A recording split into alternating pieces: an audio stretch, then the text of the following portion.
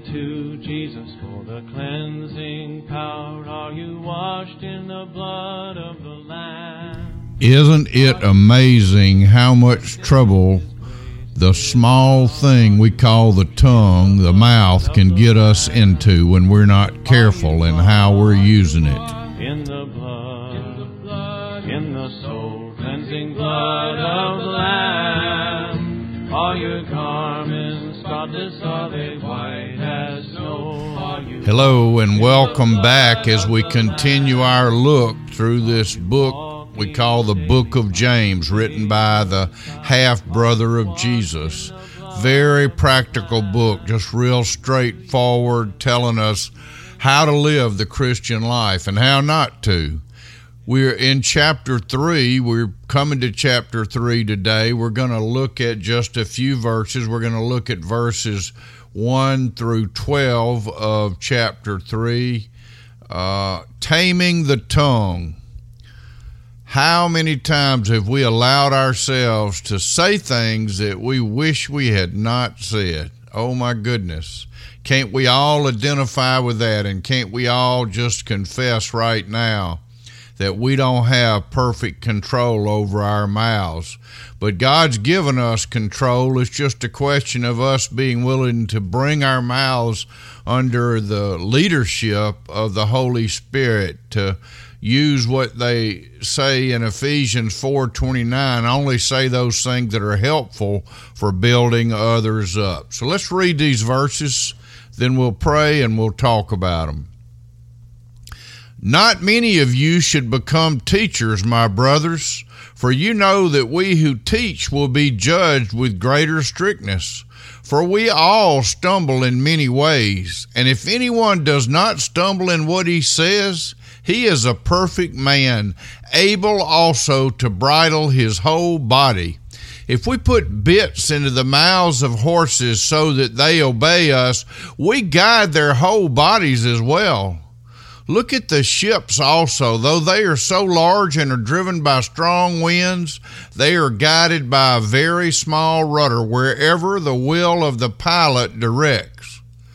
So also the tongue is a small member, yet it boasts of great things. How great a forest is set ablaze by such a small fire! And the tongue is a fire, a world of unrighteousness. The tongue is set among our members, staining the whole body, setting on fire the entire course of life, and set on fire by hell. For every kind of beast and bird, of reptile and sea creature can be tamed and has been tamed by mankind, but no human being can tame the tongue. It is a restless evil, full of deadly poison. With it we bless our Lord and Father, and with it we curse people who are made in the likeness of God. From the same mouth come blessing and cursing. My brothers, these things ought not to be so.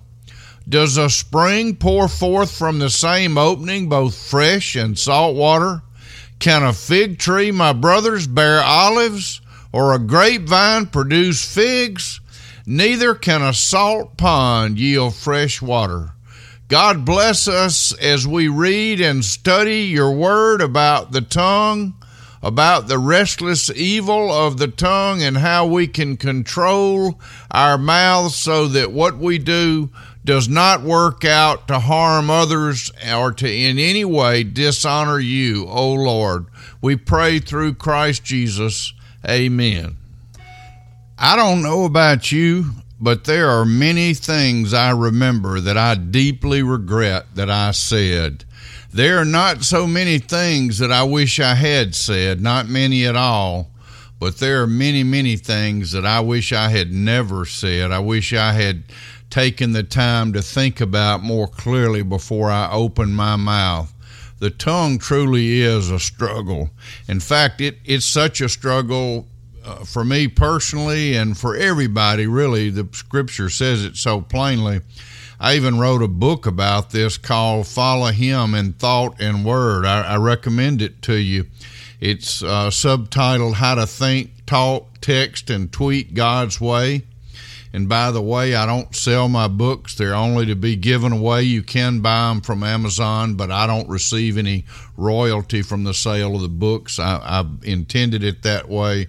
And if you want one, if you let me know and give me your address, I'll send it to you at no cost. I've never sold the books. They are just written for the purpose of trying to help and encourage me and encourage one another. So I'm happy to share them with you. Even if you buy them on Amazon, I don't receive any royalty by design. So the focus here is that we know that we all stumble in many ways, and we know that anybody who could perfectly control their tongue is a perfect man, perfect person. There is no such thing as a perfect person other than Jesus Christ. So he said, if you could keep perfect control of your tongue, you'd be able to bridle your whole body, your mind, your spirit, your emotions. And nobody can. We've all sinned and fallen short. Scripture says there's none of us righteous. He says if we claim to be without sin, we're a liar and the truth is not in us. That's in 1 John 1, maybe about verse 8 or 9. He said, you know what, even if you put bits, something as small as a little piece of metal, I'm a lifelong horse person, if you put a bit in the mouth of the horse, you control that mouth, you control that whole great big horse. I rode great big horses, especially one or two that were huge, but you could control them with that bridle. The same way with ships. Got a little rudder, great big ship, but wherever the pilot directed it, the ship was going to go. And he said, in the same way, the tongue is a small member, but it boasts of great things. In other words, it bites off way more than it can chew. He said, a great forest is set ablaze by such a small fire. Tragically, we have so many terrible fires throughout the world. In the United States, every year there's some going on right now. A lightning strike or somebody careless with a single spark can set a huge forest ablaze. He said, you know what? In that same way, the tongue is like a spark in a world of unrighteousness. And it can set the whole thing on fire. It can set the entire course of life on fire, like it's set on fire by hell. He said, we can train all kind of creatures. He said, we can teach whales to do tricks. We can teach porpoises to do tricks, and turtles and all kind of great big animals, elephants and giraffes and horses and other things. We can tame those things, but nobody can tame the tongue. He said it is a restless evil full of deadly poison. We need to be careful with our tongues. We can say something not even with any evil intention and cause damage and pain and hurt that's there for a lifetime just by being careless. I remember teaching children about this one time. Maybe I was teaching myself, and I hope they learned too. I had them to come up and squeeze toothpaste out. Each one of them squeezed it as hard as they could once into a plate. And when they got all through, I said, now put that toothpaste back in that tube. And of course, they looked at me very perplexed and said, we can't do that. And I said, you know what? The same way with what we say. Once we've said it, it's out there. It's not going away. It can cause harm that never will go away. So we got to be really careful. Really careful with how we're handling our tongues and how we're handling what we say, so that what we say is helpful, that we're loving our neighbor as ourselves, that we're honoring God with it. He says in verse 9, he said, with our mouth we bless our Lord and Father, but then we turn around and curse people or say bad things to them or about them, and they're made in the likeness of God. God said, if you don't love your fellow man who you can see, how can you love me who you can't see? He said, look, from the same mouth come blessing and cursing. He said, that shouldn't be. It shouldn't be like that.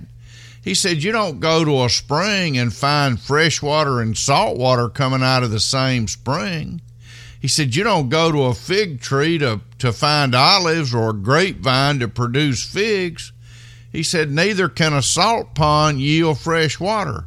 What's he telling us? He's telling us that we don't need to be a salt pond. We need to be a fresh water. We need to be a source of refreshment and encouragement and blessing to others with what we say and how we say it and where and when we say it.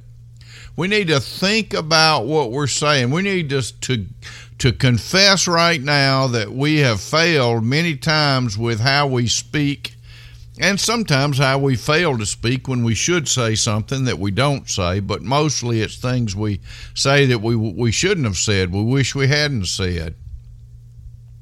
So let's pay attention to what we're saying and use our tongues very carefully to make sure that we're a blessing to other people, that we're encouraging other people, that we're building them up. Even if they're in the middle of a struggle, even if they're going through a hard time, there are ways to say things that can be very encouraging instead of destructive. So let's just listen to what James is telling us here. Let's be lovers of other people by loving them as we would want to be loved ourselves. Love our neighbor as ourselves, not just in what we do, but also and especially in what we say. Amen. God bless you. Thank you for being with us. Have a great day.